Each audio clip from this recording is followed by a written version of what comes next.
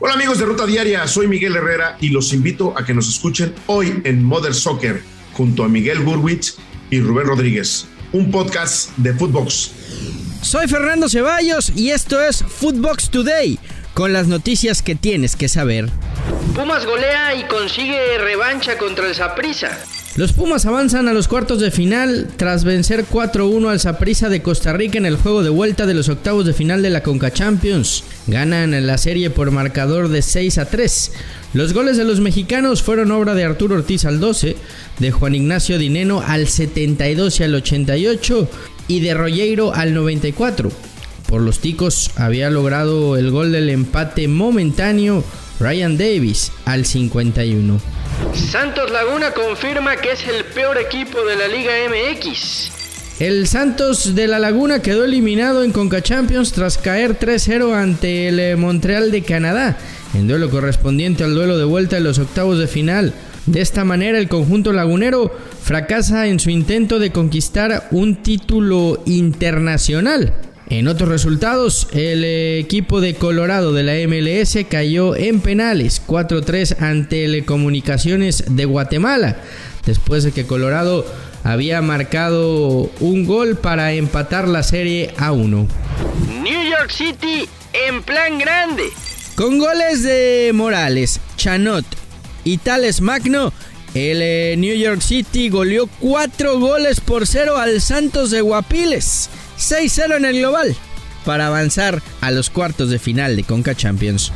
El Manchester United rescata empate en el Wanda. Con un gol de Anthony Elanga al minuto 80, el Man U igualó a un gol frente al Atlético de Madrid en el juego de ida de los octavos de final de la Champions. Por los colchoneros, marcó el gol de la ventaja Joao Félix al minuto 7. Héctor Herrera jugó como titular los 90 minutos y recibió tarjeta amarilla.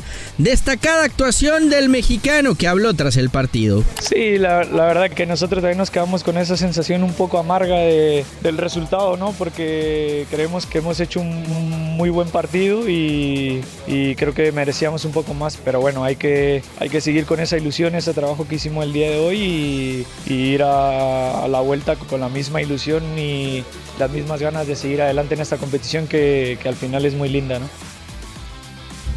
Benfica y Ajax igualan en Portugal.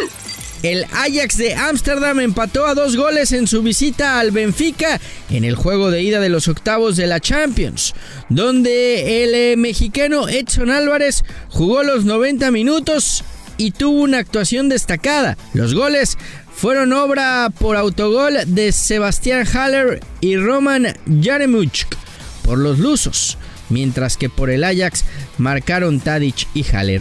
Talavera y Freire no jugarán frente al América. Malas noticias para los Pumas. Alfredo Talavera y Nicolás Freire causan baja para su duelo contra las Águilas del América este sábado en CU. Freire presenta una lesión muscular en los isquiotibiales de la pierna izquierda y su tiempo de recuperación será de 2 semanas, mientras que Talavera tiene bursitis en el hombro derecho y esperan que el capitán felino regrese a las canchas hasta la próxima semana. Definen fecha para el clásico. Será el 20 de marzo cuando se midan Barcelona y Real Madrid en el Estadio Santiago Bernabéu, en duelo correspondiente a la jornada 29 de esta temporada en la Liga. El duelo se realizará a las 9 de la noche, hora de Madrid, encuentro que significará el primer clásico que dirija Xavi Hernández en el partido de ida. Hay que recordar que el Madrid lo ganó 2-1 en el Camp Nou. Chicharito quiere darle el título al Galaxy.